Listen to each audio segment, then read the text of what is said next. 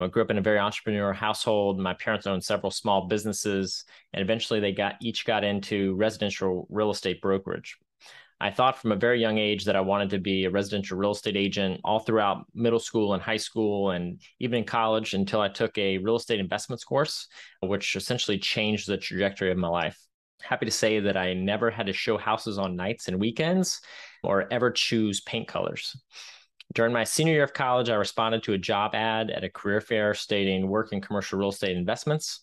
Without doing any research, I landed an interview and ultimately landed a manager in training position. Had no clue what I would be doing, but I showed up to work in an apartment complex 5 days after I graduated, essentially as a leasing agent at a Class B apartment community in Charlotte, North Carolina. I earned a whopping $27,500 per year salary, $100 per commission for each new lease, and a 25% discount on my apartment at the time. This was not the investment banking job that my parents wanted me to have right out of the gate after graduating.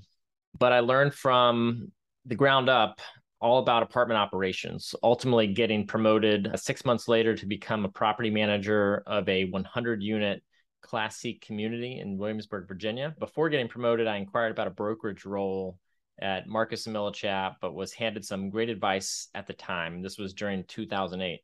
The advice was, don't get into the business without 2 years of savings. I definitely didn't have that. In fact, I probably had barely 2 weeks of savings.